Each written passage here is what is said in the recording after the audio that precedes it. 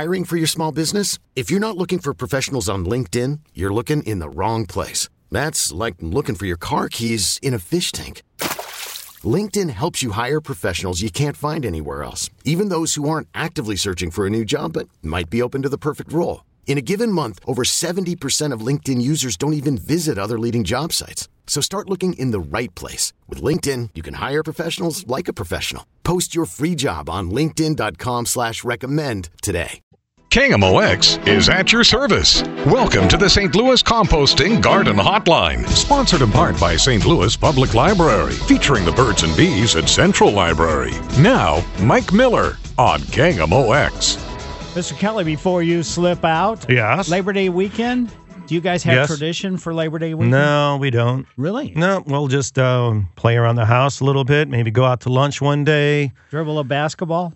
Something exciting like that? No, maybe shoot a hockey puck. Ah. Yeah, but that's hard to do because you break things. Yeah, so. Don't hit it so hard. Well, a puck is pretty hard. Is it? Even if you don't shoot it hard, it can do damage for sure.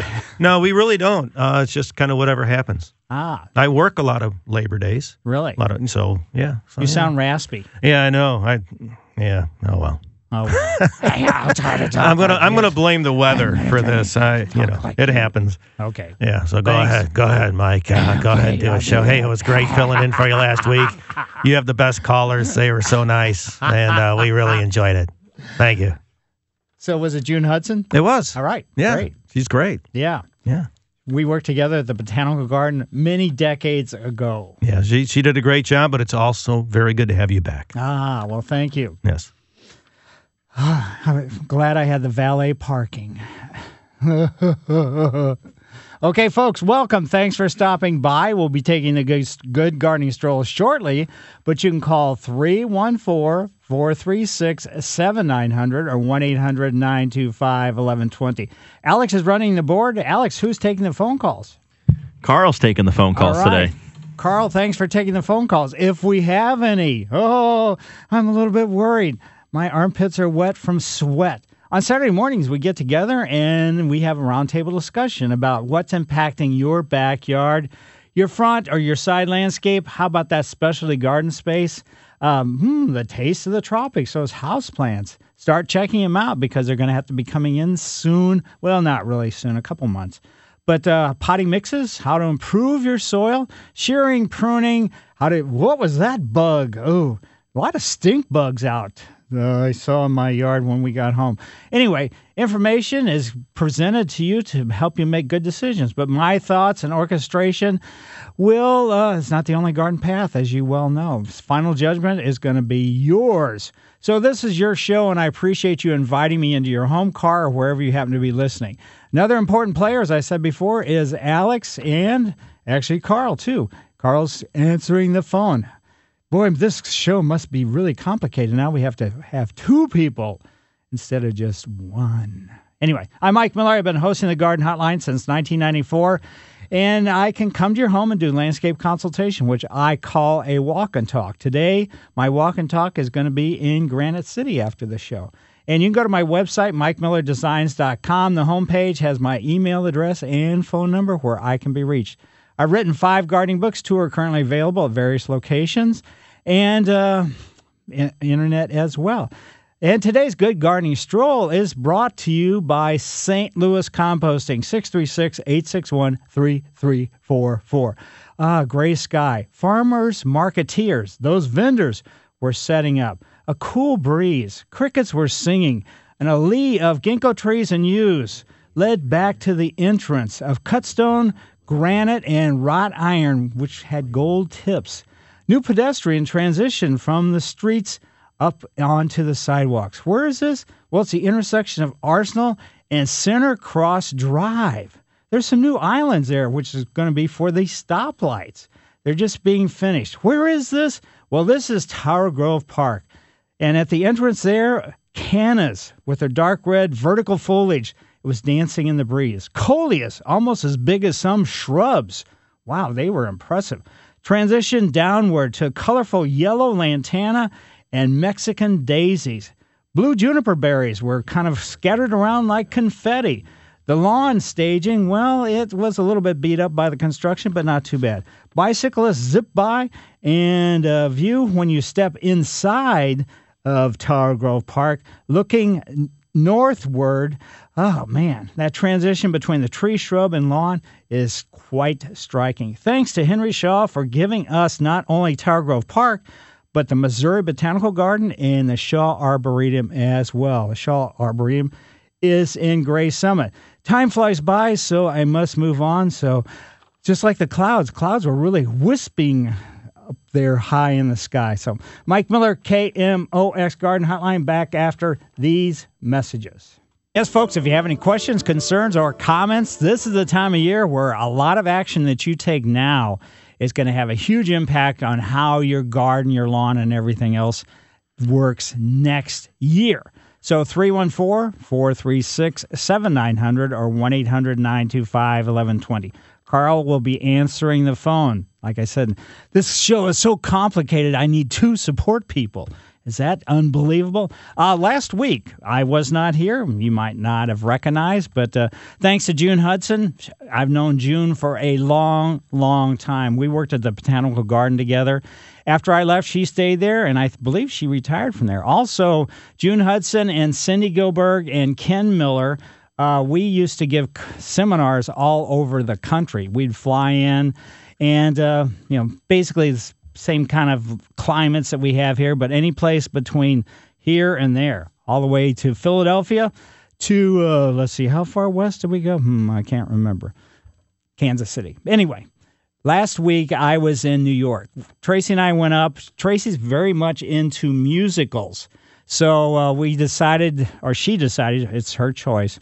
There's a musical, it's fairly new. It's called Come From Away.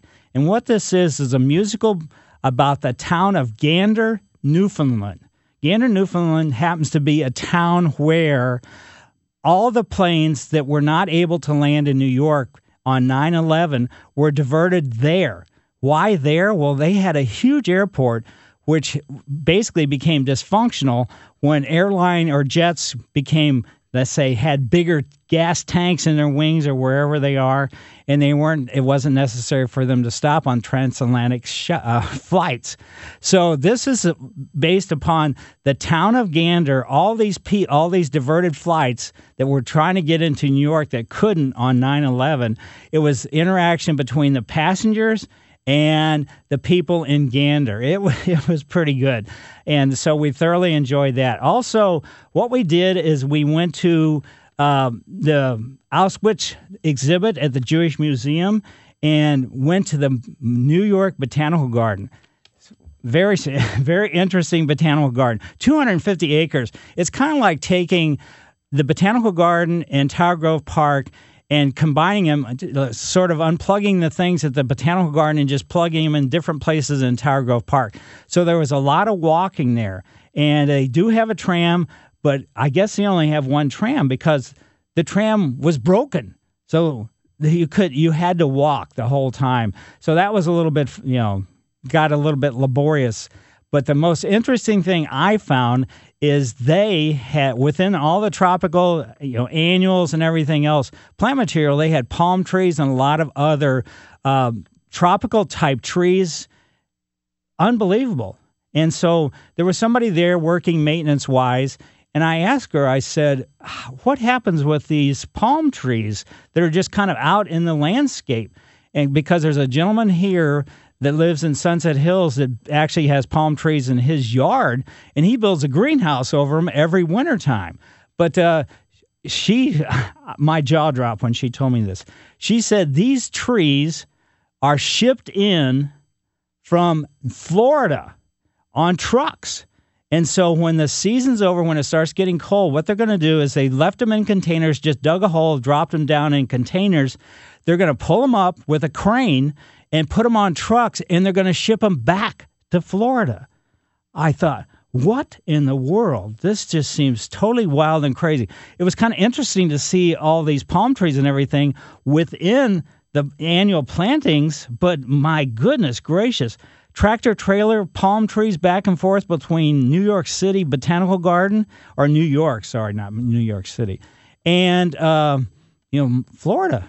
Just unbelievable. I thought maybe they had a greenhouse where they stored them or anything, something like that. No, nothing like that.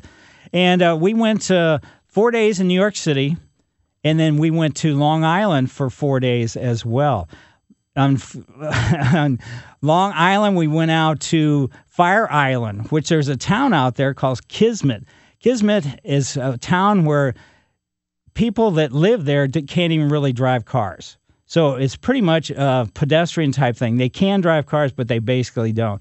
And that was kind of a wild circumstance just in general. Other things on the walk from Firehouse Island, to Kismet, there was so much poison ivy. And it's turning red in New York right now, at least on, Fire Island, which is just off Long Island. But it was unbelievable how much poison ivy. And this is on sand dunes and everything else. Two other things that are growing there prolifically is junipers, and I don't know the variety of pine that's growing there, but that was the main dominant plant materials besides, seaside grandmas and the grasses and things like that. And they use the grasses. There's one variety of grass whose root system can go down like almost 20 feet to sort of minimize the erosion on the sand dunes. So anyway, that's where we were last week. New York City, 4 days, and then Long Island for 4 days. So it was great fun. And that I still can't get over that, shipping the palms and tropical trees back to Florida every year. That just seems unbelievable. So let's take some calls now. Let's go to Jim, and Jim is in St. Peter's. Hi, Jim. Hey, good morning, Mike. Just a quick question. I know you've talked before about chickweed and nutsedge and those crazy weeds. Are those an annual, or if I do not use a pre-emergent, will they be in my yard next year? If you got them in your yard this year, you better believe you'll have them next year. And the crabgrass this year has been prolific. In my neighborhood, I take walks every morning. There's some yards that have nothing but crabgrass. If you don't know what crabgrass is, it's very flat on the ground, and also then it sends up a shoot, and then it kind of looks like just kind of, I guess, a bird's foot. And that each one of those little bird feet toes has about 50 or 60 seeds. So, and the nutgrass, not quite the same, but basically, and with the nutsedge, it's an annual, but also it can be perennial too. So that's not something that putting a pre-emergent down is going to get rid of. That's something you should treat with like a product called Sedge Ender, spraying it on it directly. And this late in the season, the waxy cuticle on the surface of pretty much anything kind of minimizes the impact that the herbicide is going to have. But for the crabgrass and things like that, you want to put your herbicide or your pre-emergent down a little bit earlier in the year. You want to put it down, let's say, around the time when the yellow forsythia is in bloom. Also, along with the crabgrass, there's goosegrass, there's carpetweed, there's some of the knotweeds, purslane, ragweed, spurges. There's all kinds of different spurges. So that's the warm season annual grass that you put the pre-emergent down in the springtime when the forsythia is in bloom. Okay, so that's my option. Right. Okay. I appreciate it. Thank you very much. Sure. The other option is a hand dig. Somebody sent me an email and she said, I'm one of the people that get down on my hands and knees and dig. And I said, well, I do the same thing a lot of the times, but it can be a lot of work. So thanks a lot. Okay, thank you. Yep. Now let's go to Jim, and Jim is from Chesterfield. Hi, Jim. Oops, sorry. Hi, Michael. Good morning. Good morning. So I've got some crepe myrtles I've had for a number of years, and they've been like 5-6 feet tall. These beautiful blooms that last for a very long time. And about 2 years ago, they got attacked by what I call the black plague. I guess it's a fungus of some kind. You can actually rub it off of the leaves, but of course then it makes the plant still grows. It actually killed off a couple of them, but the rest of them grow, but they're very dwarfed as a result. Is there something I can spray on them? Because this last fall, this winter, because they go dormant in the wintertime, we cut them down to about 2 feet, and some of them resprouted that are in a different area that are doing fine. The others have grown up. They've come out and sprung. Now the black plague is back, so I want to get some idea how I deal with that. Basically, any kind of fungus, usually foliar fungus is not totally detrimental, and crepe myrtles are not prone to it. So, but what you need to do is before you ever see any fungus at all, and this is for any type of fungus, you do an application of a fungicide. Go to your favorite garden center and tell them you've got problems with foliar, whatever it is happens to be, on your crepe myrtles, and they will recommend what, out of the products they have, what to spray. So you're doing this before you ever see the fungus. Then you're going to do it another application in about 2 weeks, then another application in about another 2 weeks. So you're going to do about 4 applications. That should eradicate, the problem. And that's probably the best way to go about it. Okay, I got one other thing. Sure.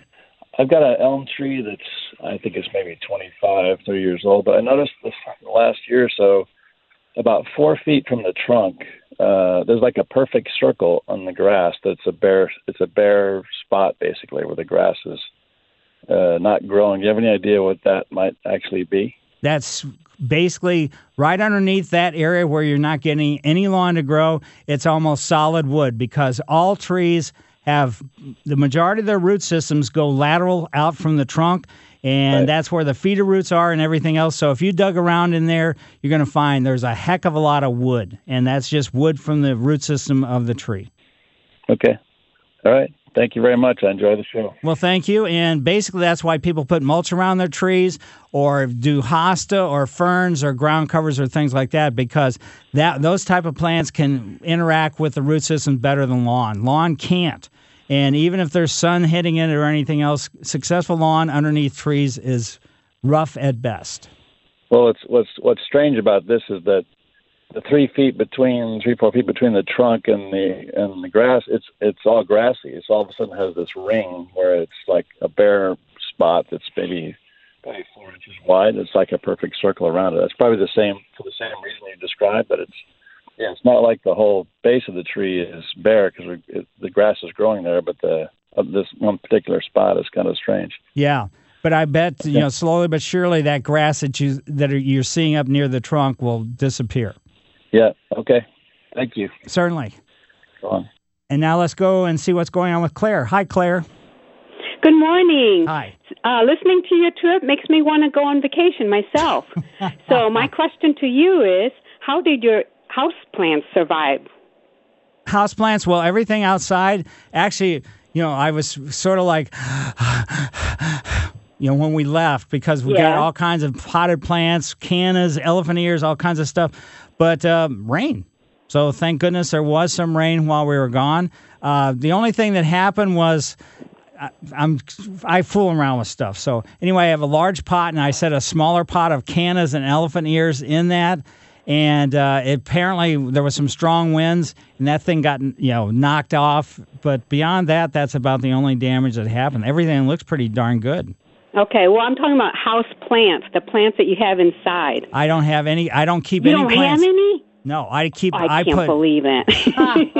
I move them all. Well, I do. I have a cyclamen that I've had for multiple years, continues to bloom all the time.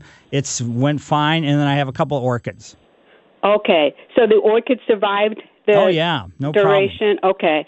I do have a bonsai, and it seems like it needs to be watered, every couple of days, so maybe I just need to give that to a friend to kind of, bonsai sit it. You could certainly do that. Just make sure that... I thought maybe you'd have some ingenious idea of hooking up water lines or something to the pots or something like that. Nothing like that. But they do have those glass balls with a long tube that kind of looks like a straw that you can fill the glass ball with that water and then stick it into the pot. Oh, okay. Now, that's a great suggestion. So I don't know, depending upon how big the ball is how long it's going to water. And it just kind of, when the water pressure, in the soil or growing medium, basically drops, then it lets just sort of like a drip of water out at a time. So it's not like it's all going to come flooding out at once. But that is so interesting. I thought being a garden man, you'd have all these house plants also. No, I move them all outside. Okay. I might give that some consideration. Yeah, they need fresh air, just like me. Okay. Thank you so much. Certainly. Bye. Mike Miller, KMOX Garden Hotline, back after these messages. Yes, folks, if you do have a problem in your lawn, you can't remember, let's see, it was like 4, 5, 6 months ago, With the cool season annual weeds, the pre-emergent needs to go down now. Basically, from mid-August to late August, what a pre-emergent does is creates a chemical barrier on the surface of the soil. So any seed, regardless of what type it is, that germinates is killed instantly. So you can't put a pre-emergent down if you're planning on spreading grass seed in your lawn area. That doesn't go together. The companies love it because the grass seed company, you're going to have to buy more grass seed and everything else. But the cool season annual weeds that you're putting the pre-emergent down now to get rid of is like henbit, annual bluegrass, chickweed, those type things. So that's 2 times a year when you should be putting a pre-emergent down. And if you don't, well, maybe you're not. You're like my father. As I say many times, my father, growing up in Ellisville, we had a pretty large yard, and to him, if it was green, it was fine. He could care less what there was there. Now, that did have some advantage to, for us, because we had a actual bulb that came up called Spring Beauty, and our yard on one side would be covered with Spring Beauty flowers. So that was our advantage at that time. Let's go back to the phones. And if you do have any questions, 314-436-7900 or 1-800-925-1120. Denny lives in Highland, Illinois. Hi, Denny. Good morning, Mike. Hi. 2 questions. First of all, I've had an exceptionally bad year for grubs this year. And it seems to me, looking back over the years, that I have a more significant problem in the really sunny areas versus the shady areas. Is there a relationship between sun and grubs? Not necessarily. It's just where the eggs are actually laid. So it's just, it's basically a larvae of a beetle, and there's 5 different types that make, the grubs, 5 different types of beetles. So It's not necessarily related to sun or shade or anything else. I will tell you, if you've had a problem, you can put the grub X down now because they're still up near the surface. I just did about a week ago, so I did that. Thank you.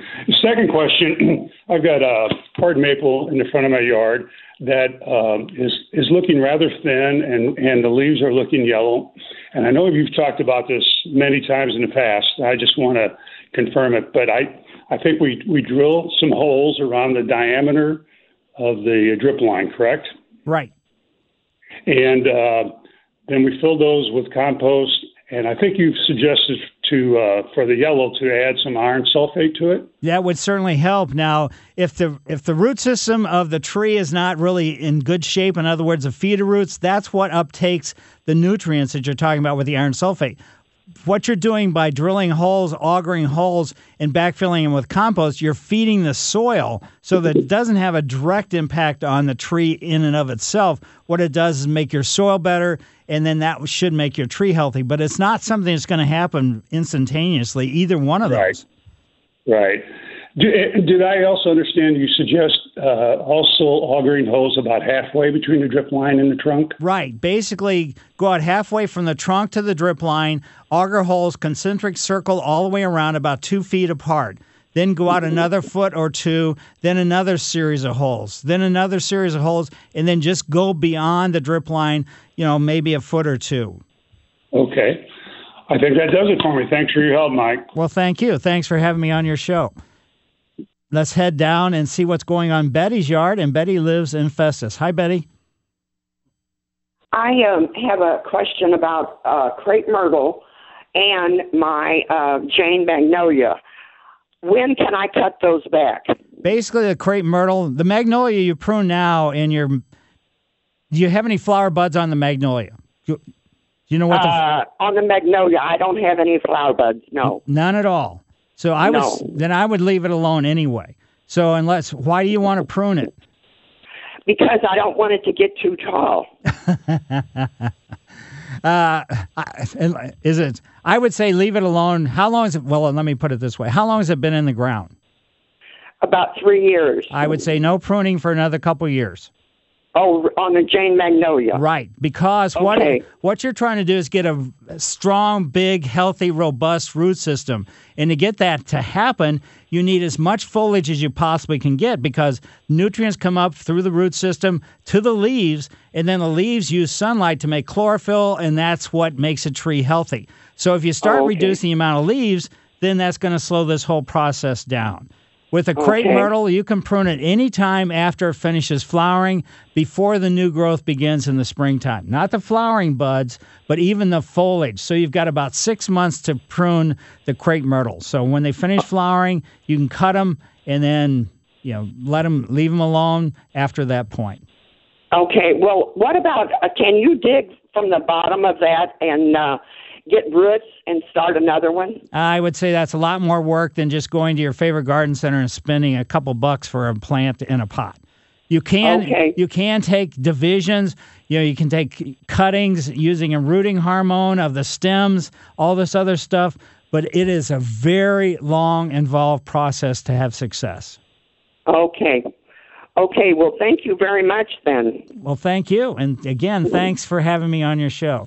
Let's head out to Wildwood and see what's going on with John. Hi, John. Good morning. I'd like to take your advice and do some things now for my lawn that'll make it look good next year. And I've thought about, I've got a lot of crabgrass and other weeds. So I thought about doing a power raking. I thought about aeration, overseeding or top seeding, fertilizer. What kinds of things would you recommend, and what steps would I take, in what order? Basically, I would core aerate. I would, put some top dressing like I talked about, which is compost about 1/4 to a 1/2 inch deep after you core aerate. Then I'd put grass seed down, and then I would probably put a seed starter type fertilizer. Okay, and can I do those all like in one day? Well, I don't know how big you live in Wildwood, so I don't know how big your yard is, but that would be a lot of work for one day. I would say you're probably better off not to do it in one day. I'd core aerate and get the top dressing done in one day, then put the seed out with a seed starter fertilizer, and then at the end, you're going to have to water everything in, and just with new seed, you're going to have to water every day for a couple weeks until that seed germinates. Okay, well, I don't have the capacity to water everything, certainly not every day. So does that mean I shouldn't put seed down? Would it be a waste of time? Well, I mean, if you want a thicker lawn, that's the only way to get it. I would say pick the areas in your landscape that's aesthetically most important to you. If it's looking out a window, if it's when you pull in your driveway, go after those areas. The other areas, just leave alone. Okay, thank you very much. I appreciate your help. Sure. Yeah, it's, again, too, if you have a lot of weeds that are in your landscape, your lawn, right now, those are the ones that you get under control by putting the pre-emergent down in the springtime. We're going to Fenton for the first time today and see what's going on with Vince. Yeah, Mike? Yes. Yeah, Mike, I think I'm going to have to give up on the pre-emergent. I did put down the pre-emergent down here in Fenton, but in the last 10 days we've had 3 floods come through, and I think it's probably washed it all away, don't you think? It could have, but it does, basically you need to water it down anyway to start milting it. But no, it was a spray I put down. Oh, okay.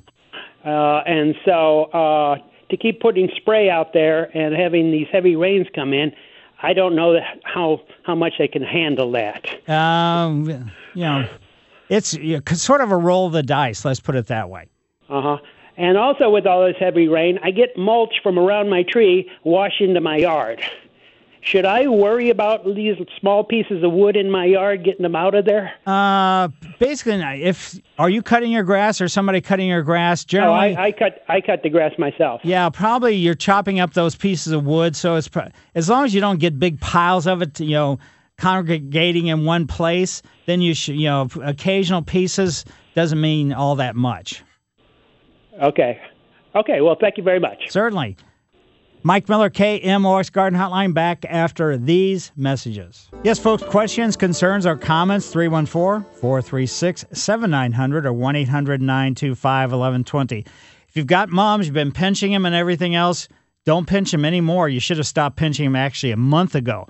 But you should continue to fertilize. Anything like anemones and things like that are fall bloomers, either in flower now or budded, fertilize them. Fertilize. It's very, very important. Let's go to Dix, Illinois, and talk with Bob. Hi, Bob. Yeah, I'm wanting to know if I should fertilize my apple trees for over the winter. Basically, no. Especially not fertilizing. If you wanted to auger some holes and then put compost to feed the soil, yes, fertilizing. What you could do is you could trigger some growth in midwinter because of the food that you're sending into them, and it could crack the buds open a little bit and cause some major damage. So do not fertilize going into wintertime. When is the best time to fertilize them? When we're coming out of winter, right as before the new growth begins, or just as it's beginning. Then it can use all the nutrients from your fertilizer all season long for flowering, for leaf emergence, and then for fruit production. Okay, thank you. Yep.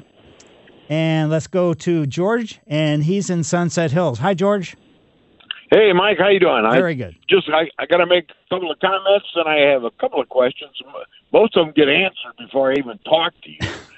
But you got to have the most informative program on the radio. It's unbelievable to me, and I appreciate that. The other thing is I can tell how successful you are because you have so many darn advertisers. At any rate, just answer the question about the fruit trees. When I do fertilize, though, I usually just broadcast spread it on my roses or plants. I should be putting auger holes when I fertilize? No, fertilizing is not with auger holes. Basically, auger holes is to put compost in to feed your soil. So fertilizer can be a granular type thing. It can be liquid. It doesn't really matter. That just goes on the surface and then sinks down in. Okay. Then I have Rosa Sharons, and they're literally out of control. Can I prune them now, or should I wait until all the buds are gone? Well, basically, if you prune them now, you're cutting off all the flowers that you could enjoy for another 2 months. So that's a disadvantage. It won't hurt them necessarily. It's just that you're growing them for flowers, then you're eliminating the flowers. Okay, so I just wait till the fall when they're done to prune them back. Yeah, just wait till basically the majority of the foliage has dropped off or they've stopped flowering, then prune them, and then you got all the way up until the new growth begins, probably sometime in mid-March next year. So you got about 6 months of time to do the pruning. And then the last question, I planted about 5 different fruit trees 3 years ago. Now, I have pears coming out now, but the others, they bloomed, but no fruit. What am I doing wrong here? You're not doing anything wrong. Actually, a 3-year-old tree, you shouldn't allow it to set fruit. It's too young. So the pear tree is like rushing ahead faster than it should. The ones that are not, they're flowering but not setting fruit, that's to the advantage of the tree overall. Fruiting on a fruit tree is really stressful. So consequently, you got to you shouldn't allow it. So get the pears off the pear tree. Very good. Great. Thank you very much. Very Certainly. Good. My pleasure. Yeah, with all trees, I don't know what type you had, but there are dwarf, there's semi-dwarf, and there's standard trees. The dwarf trees start bearing fruit at about, let them start bearing fruit at about 5 years.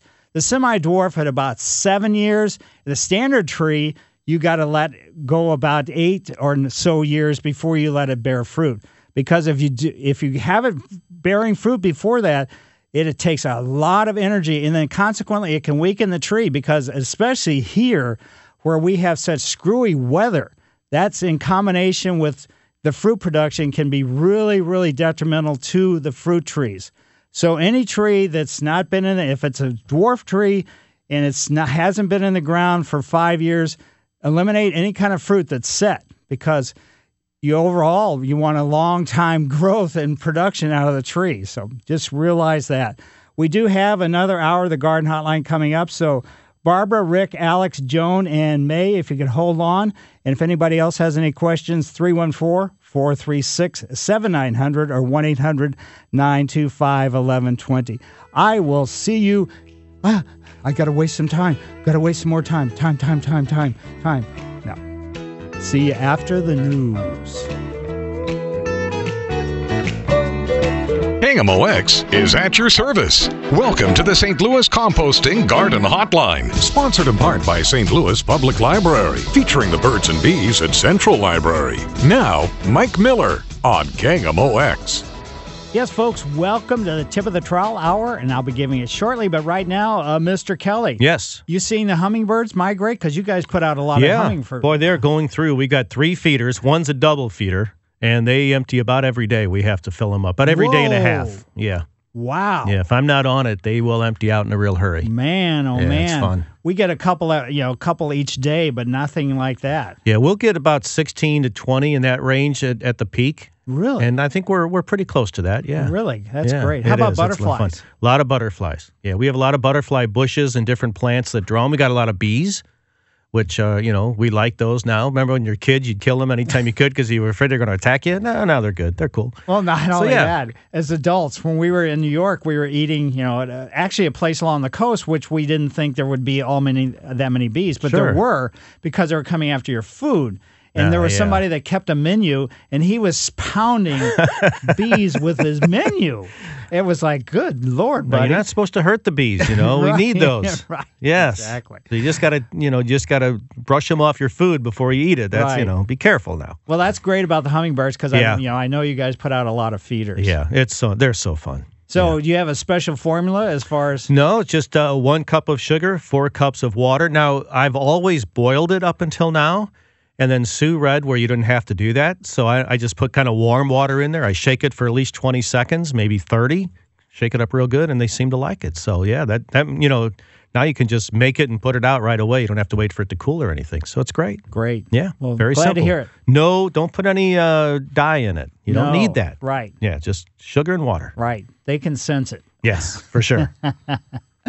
Well, folks, if you have any questions or concerns, 314-436-7900 or 1-800-925-1120 with your ideas, concerns, comments, or whatever, questions. By the way, thanks for having me on your show, where we're going to be able to discuss plant cares, ups and downs, and all arounds for your annuals. Your annuals should still be looking very, very good. If they've started to elongate, or if you're coleus or some of them that you don't anticipate flowering, you're growing for the foliage color, get rid of those flowers, because once they start flowering, it could really sort of trigger a downhill slide for them. Your bulbs, this is a time of year where you should be getting your bulbs like from Brightside St. Louis or something like that. Don't get them in the ground yet. It's a little bit too early. But your cool season vegetables, your ground cover, your houseplants, check them, start checking them. You don't have to check every day, but every couple days, looking for any kind of insects. Basically, always check the underside of the leaf as well as the top of the leaf and the stems both. Your perennials, roses, trees, shrubs, vines, or water gardens. I like sharing my thoughts, but please, again, remember my answers, comments, and opinions. It's not the only garden path to take, but strictly offered to you. Alex is across the big board, and Carl's in answering the phone. So when you call, just tell Carl your name, where you're calling from, and that's all he really needs to know. And guess what, folks? I can come to your home and take a look. I'm going to Granite City after the show today, and we can talk about aesthetic problems, or real problems. And especially, this is a great day, after a hard rain like last night, because it can really give some evidence on why you're having certain problems or your landscape is within certain areas because of the wetness in that circumstance. You can go to my website, MikeMillerDesigns.com, where my phone number, email is right there, and you can contact me, and we'll schedule a walk and talk. Tip of the Trowel is a special recognition for individual, group, or a situation that's made an impression on me, and it's brought to you by St. Louis Composting, 636-861-3344. Tip of the Trowel, St. Nicholas, Greek Fest. Tracy and I have been going for years and years and years on Labor Day weekend, so we're going to be doing that again. And probably every couple years we go to the art fair in Queenie Park also. And remember, the Japanese festival is at the Botanical Garden also. But not this weekend necessarily, but on September 6th, you can go out to the Shaw Arboretum, which is in Gray Summit, and they're having a wildflower market. You can choose from the widest selection of native plants available in the St. Louis area at Shaw Nature Reserve Wildflower Market. And it's on a Friday. I was a little surprised that it was on a Friday, but 2 to 7. So you can go to the Missouri Botanical Garden website, get more information on that if you need it. But perfect time of year to be getting some wildflowers and getting them installed into the ground. So again, if you do have questions or concerns, 314-436-7900 or 1-800-925-1120. Let's go over and see what's going on in Barbara's yard, and she lives in Belleville. Hi, Barbara. Hello. Hi. Got a question about a wisteria plant. Okay. I received the plant last October, and it came as a dormant stick about 4 inches long. Right. And I put it in a pot, kept it inside, and about March it started to get new branches. And it outgrew the pot about May, so I transplanted it into a flower bed and put a trellis behind it to support it. And now it's about 12 feet tall. Right. I mean, it's just looks beautiful and it's really healthy. Do you recommend cutting this back? This is the first year. I would say no. I would say let it go, but understand wisteria gets to be huge. Right. I mean, I guess you understand what the plant can do. Oh, and yeah. It can tear apart trellises, it can tear apart arbors, it can tear apart everything as it gets bigger and bigger and bigger. So hopefully you put it in a spot where it's not going to, cause, too much damage. Correct. And then when you do cut it back, you recommend not the first year, so I take it probably the second year cut it back? Well, you don't. If you're just cutting it back for the sake of cutting it back, then I would say don't bother. If you've got enough space to let it go, just let it go, because it's going to take several years before you're going to get any flowers off of it at all.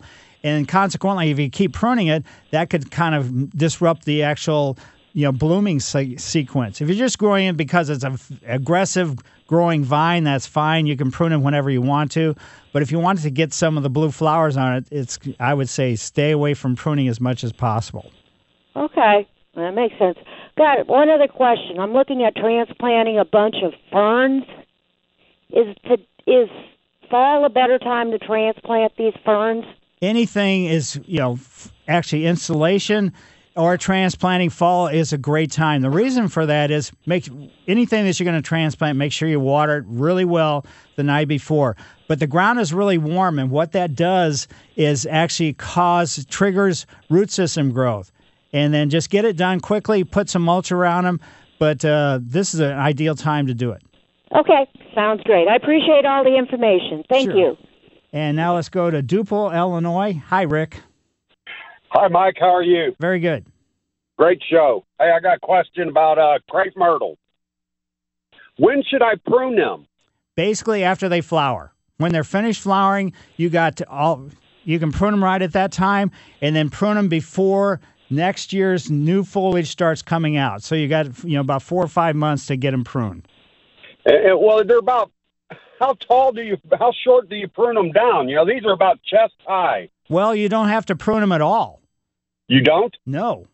Pruning is strictly a personal thing. It's kind of like haircuts. Some people like really short hair. Some people like longer hair, blah, blah, blah, blah, blah. So with a crepe myrtle, there's some in the city that are almost 2 stories high. Right. Well, I'm not wanting them to get that tall, right. But I would say just, wait until they're to the point where you want to cut them because they're blocking a view out of a window or whatever it happens to be, or they're so tall you can't even really see the flowers. Then I'd prune them at that juncture of time. Gotcha. And one more question, Mike. Bermuda grass. When's the best time to spray for that? It's a little bit late because it's starting to slow down. So next year, as soon as you start to see that spot green up, go after it right then. Right then. Too late now. Yeah, I mean, it may be somewhat effective, but like I say, the zoysias and the Bermudas, the warm season grasses are really starting to slow a little bit. So consequently, the absorption of the herbicide that you're trying to kill it with, if you have the herbicide and you want to go ahead and do it, you can, but I wouldn't go out necessarily and buy the herbicide to do it, because then you're going to have to store it in your garage, and it may freeze, may cause some, chemical damage to the herbicide. But if you got it there ready to go ahead and do it. But don't expect it to be. It's going to take probably several applications anyway to get rid of it. Yeah. Now, after you spray it the first time in the spring, can you spray it again? Or? Absolutely. Stay on top of it. I got you. All right. Well, thank you. Great show. Well, thank you for having me on your show. Mike Miller, KMOX Garden Hotline, back after these messages. Yes, folks, 314-436-7900 or 1-800-925-1120. Joan lives in Manchester. Hi, Joan. Hello, Joan. Sprayed our lawn for broadleaf and grassy weed, and they also applied a slow-release fertilizer. Mm-hmm. It said to water it in, but last night we had a tremendous rain here, Right. 3 inches in like a very short period of time. Am I likely to see any benefits from that application? You probably should. I mean, was it granular that they put down? I think it was, yes. Yeah, if it was granular, it's fine. If it was a liquid, application, it could have been diluted a lot. Okay. So, well, I'll verify then what it was because it was just a torrential downpour here, and the water was just flowing, off the lawn. It was everywhere, as far as I know, across the entire metropolitan area. Then it kind of stopped, and then it started up again, but not quite as torrential. Exactly. Okay, well, I'll check with him and see what he did then and go from there. Okay, great. Thank you, Mike. Sure. And now let's go down to Perryville and go into May's yard. Hi, May. Hi. Mike, I've been gardening for years and years, and I learn something every time I listen to you, so I listen every Saturday. Thanks a bunch. Well, thanks for having me on your show. My question, I was given a hibiscus tree, and I've never had one, and I have good luck with the regular perennial hibiscus. In fact, they were beautiful this year. Yes, they were. But this tree, where do I plant it, and what does it need? Full sun, part sun? Now, is this how do I take care of it? Is this a true hibiscus or is this a Rosa Sharon? I'm sure it's a hibiscus. Well, then it's not hardy for outside. This has to be a house plant. Oh, it does? Yes. Oh, my. Unless you want to kill it, then you can plant it outside and let the winter kill it. Oh, it's already big. Yeah, right. And just understand, hibiscus really, to be honest with you, don't like inside. So put it in front of a the brightest window you have. Just wait until look at the inside of the pot. When the potting mix starts shrinking away from the inside of the pot, you see a little gap there. Water it at that time. You're going to have to set the pot down in a saucer because the water is going to run down. Oh, yeah. You can always leave a little bit of water in the saucer. Some people say, it will cause problems. No, it won't. But just realize also when it's inside, it's going to start dropping leaves, and it will continue probably to drop foliage through most of the wintertime, off and on. Oh, my. Yeah. I thought I had a wonderful gift there, but I think I have a headache. Well, it is a great gift. It's just, some people look at them, wow, this is fantastic, but they don't realize they don't really do so well as houseplants, to be honest. Well, I'll try it for the first winter. And if it survives the winter, can I set it outside for the summer? Absolutely. It would love it back outside. Or if you know somebody for the wintertime that lives in Florida, you can ship it down to them and then let them keep it for the wintertime, and then they can ship it back up to you. Not likely. A couple more questions real quick, I think. I have crepe myrtle, and I think from listening earlier in your show today, you're supposed to fertilize crepe myrtle now? No. Don't fertilize them now. Wait until next year, just as the foliage starts coming up. And should I fertilize it once or through the summer? No, you don't have to repeat fertilizing. It is a shrub. If it's well established, probably 1 or 2 applications of a fertilizer specifically for shrubs would be ideal. And now, what about fertilizer and care of the old-fashioned iris? I have lilacs. I have 3. And what are their requirements as far as fertilizer?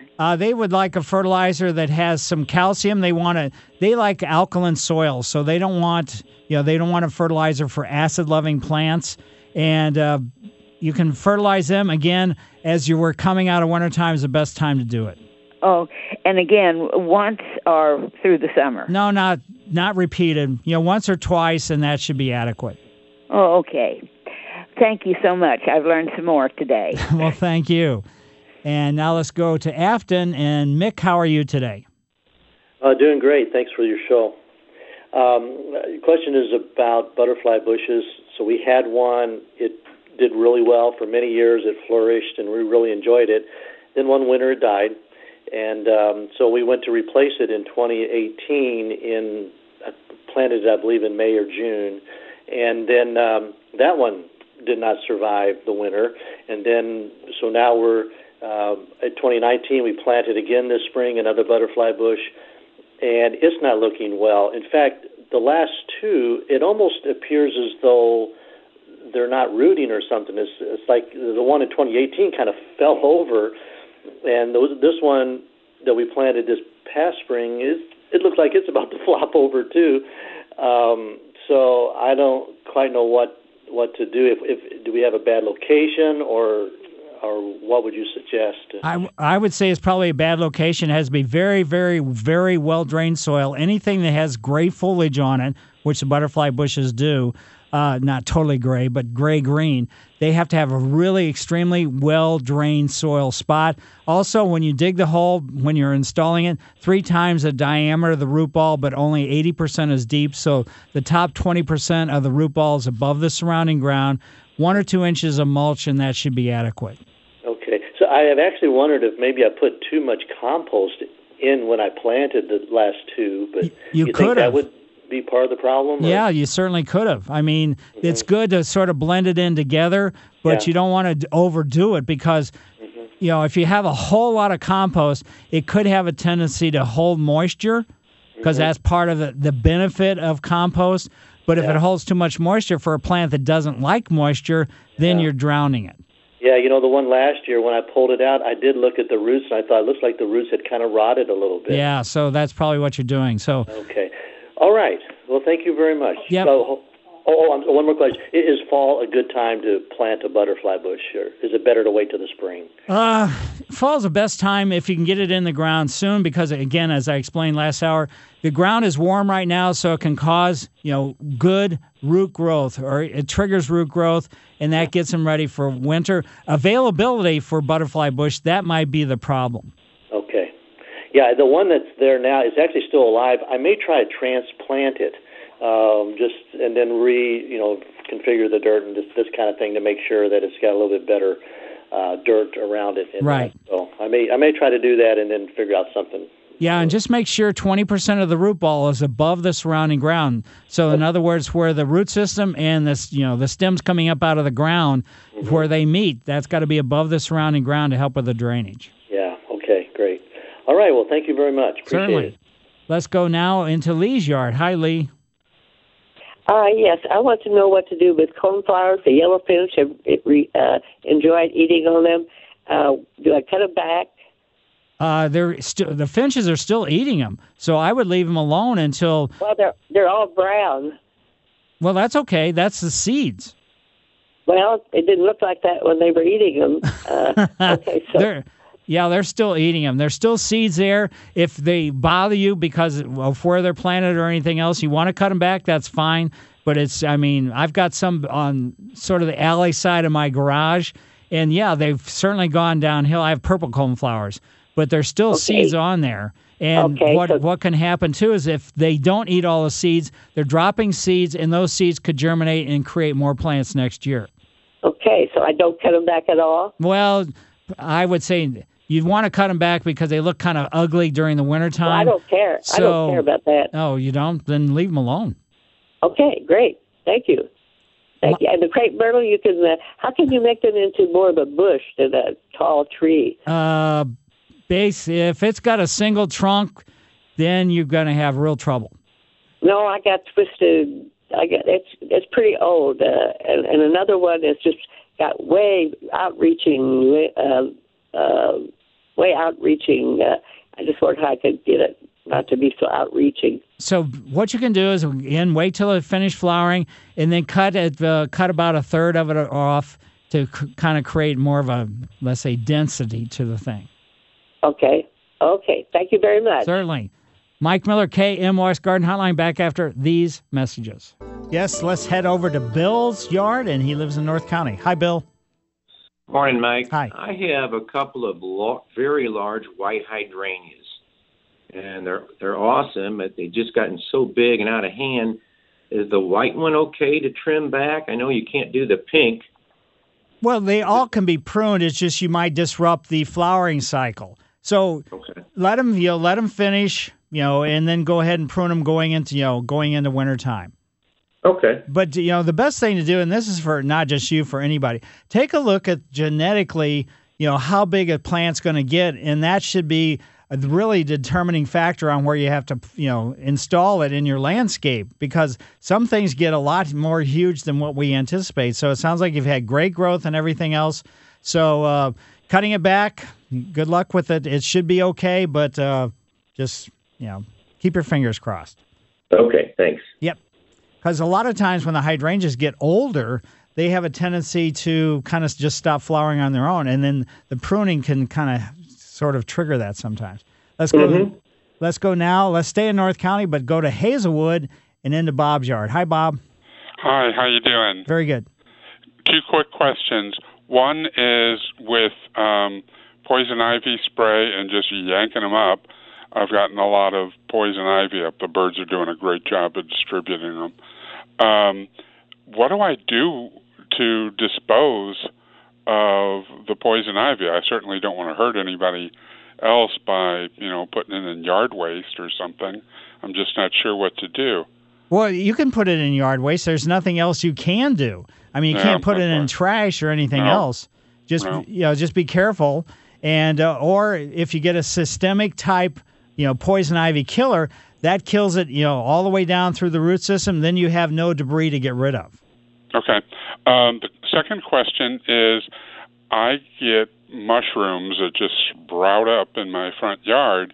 Is there anything I can do to make that stop happening? No, basically mushrooms grow on dead stuff, either meaning thatch, so in other words, you don't bag your clippings, or there's root systems of shrubs or trees that have died, and that's what they're growing off of. Okay, so nothing I can do to stop it. Yeah, go out there and kick them if you want to. That's what I do. All right. Okay, very good. Thank you. Yep.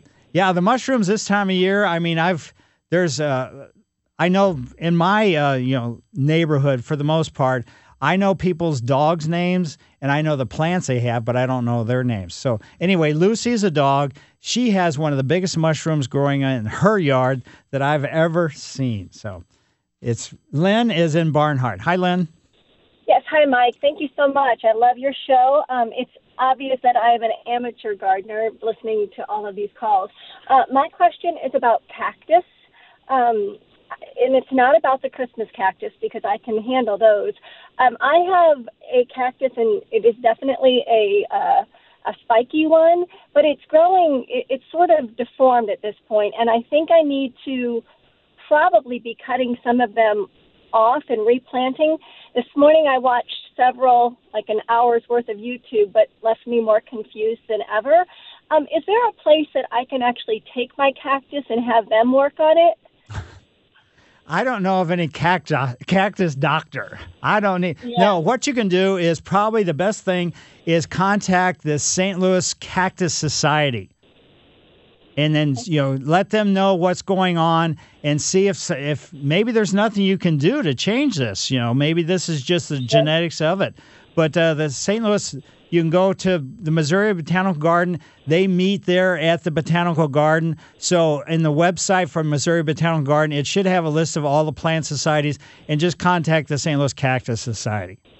Perfect. At this time, I'm fascinated by them, and I'm challenged. So I don't want this. You start to have a relationship with your plants, but you don't want them to die or anything like that. So I'm very challenged to make this thing look good again. Thank you very much. I appreciate it. Certainly, yeah. I mean, they're super knowledgeable people, basically in any plant society, but the Cactus Society is one of the best.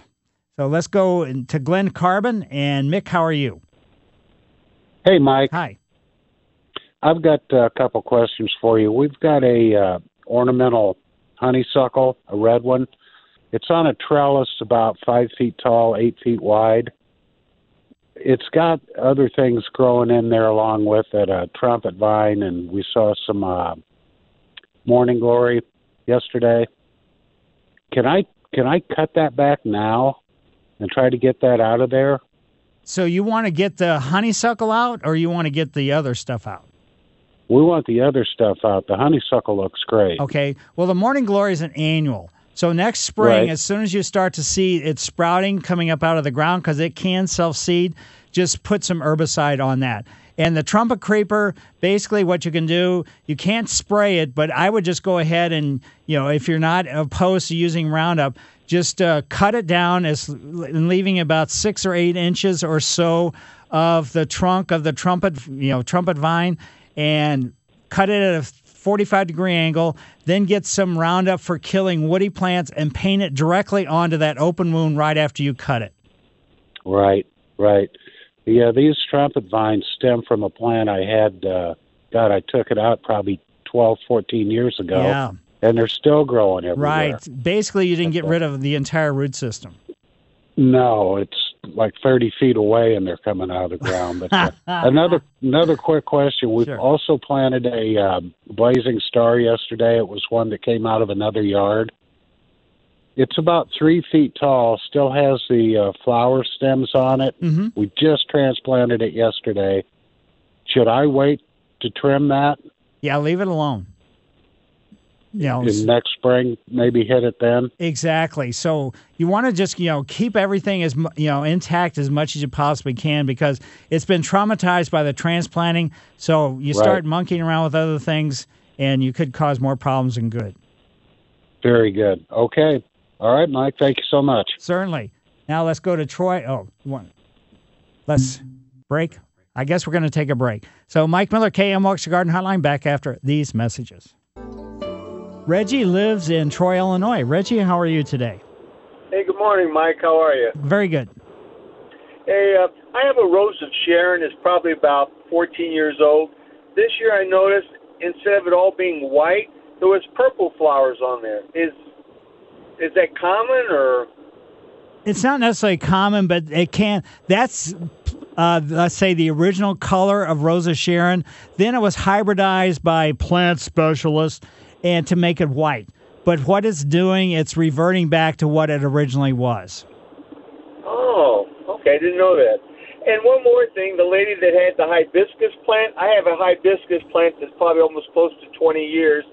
I put it out on the deck in the summer, and I bring it in before it gets too cold. You want to bring it in before it starts dropping into the 50s at night. Right. And same thing about putting it out, But, I've had mine for 20 years. But you're right. It doesn't do much on the inside, but it certainly comes back when summer hits. Right. Well, that's great. I'm glad you had the inside. In 20 years of hibiscus, that's you're the pro. Well, thanks, Mike. You have a good weekend. You do the very same thing. Now let's go from Troy to St. Charles. And Linda, how are you today? I'm fine. Thank you, Mike. My question is about elephant ears. I had several that came out of the ground this year, and I planted in the spring, but I don't know if I didn't plant them deep enough, but when we had that high wind a couple weeks ago, they kind of fell over, and the little sprouts that were coming up on the sides kind of died off, but I stood them back up, and I packed some dirt around them and hoped for the best, but they're not doing real good. Anything else I can do, or... Basically not. So when you said they fall over, I mean, are you just saying the leaves got bent? No, the whole bulb. Wow. Lay down. Gee, so you didn't plant them deep enough. They should go down about 4 to 6 inches. Oh, okay. So that's what the problem was. At first I thought, well, the wind's going to break sort of like damage the foliage on them. But when you said they fell over, I thought, how can that be? So, yeah, you need to plant them deeper. Okay. Also, when is the time for me to take them out of the ground? Whenever basically, they're going to start really slowing down. The new growth is going to stop. And since you're kind of disappointed with them, if you are, you could do that now. Or you could just wait probably until, let's say, the end of September, early October, and dig them up at that time. Okay. And then how much do I cut off? You cut off all the foliage. Okay. So you're going to everything end up with a green? bulb like what you purchased or what you bought. So it's going to look like a ball. Okay. Okay. And then just put it in a paper bag. You know, if you've got multiples, just kind of put newspaper in between them to keep them from touching each other, even though that probably doesn't really hurt them all that much, because when you buy them, they're all laying on top of each other in a cardboard box. That's true. But, I mean, we always make these things more complicated than we need to. And just put it at someplace like in the basement. Okay. Okay. So the garage is a little too cold for them? Well, it might be. I've left some in the garage, and it depends upon the winter. And I've had them actually left them in potting mix in like a Rubbermaid tub, and they got damaged by the cold. Okay. So that may not happen, but it happened to me, so now I bring all mine inside. Okay. All right. Well, thank you so much. Well, sure, my pleasure. And now let's go to Chesterfield. And Harold, how are you? Hello, Mike. Hi. I have a problem with my front yard with weeds. The service sprayed it twice, and unfortunately the rain got it each time. They want to come back and do it again, but I'd like to seed and aerate my yard. How long would I have to wait, and will it be too late? It probably won't be too late, but just find out what herbicide they're going to put down so you can sort of orchestrate. Usually, if it's not an herbicide that has any kind of, if it's like a contact killer herbicide, usually it's about 2 to 3 weeks after they've made the application of the herbicide that you should be able to get your grass seed down. But also, maybe could I just go ahead and do the grass seed and aerate and just let the weeds stay? It's mostly spurge. So mostly spurge. Yeah, I would do that, and then next year when the forsythia is in bloom, put a pre-emergent down. Okay. Because that will get rid of the spurge is an annual weed. Okay. So I think I'll just skip the spray this time and go right to the seed. Right, seed. I want to ask you one other thing about monkey grass. We've always had really good, prolific monkey grass, but now it seems like it's just small and it's not very healthy looking. Is there a problem? It could be age. Okay. So generally, you don't think of Larope or monkey grass or lily turf or whatever you want to call it, declining, but that kind of sounds like, what's happened, especially if you haven't fertilized or done anything sort of to its benefit. Okay. All right. Thank you very much. Appreciate it. Have a good one. You too. And, I don't know if we can get another one in. So Gary, Travis, and Ernest, sorry, we can't. We're basically out of time. In your yard, take this weekend, start taking a look around, and especially in your lawn. A lot of the crabgrass is just prolific. I can't believe how wild and crazy, it is throughout the metropolitan area. And if you got a bunch of grass that's really flat on the ground that send up a spear and then spiky-looking, seedy-looking things, you've got crabgrass.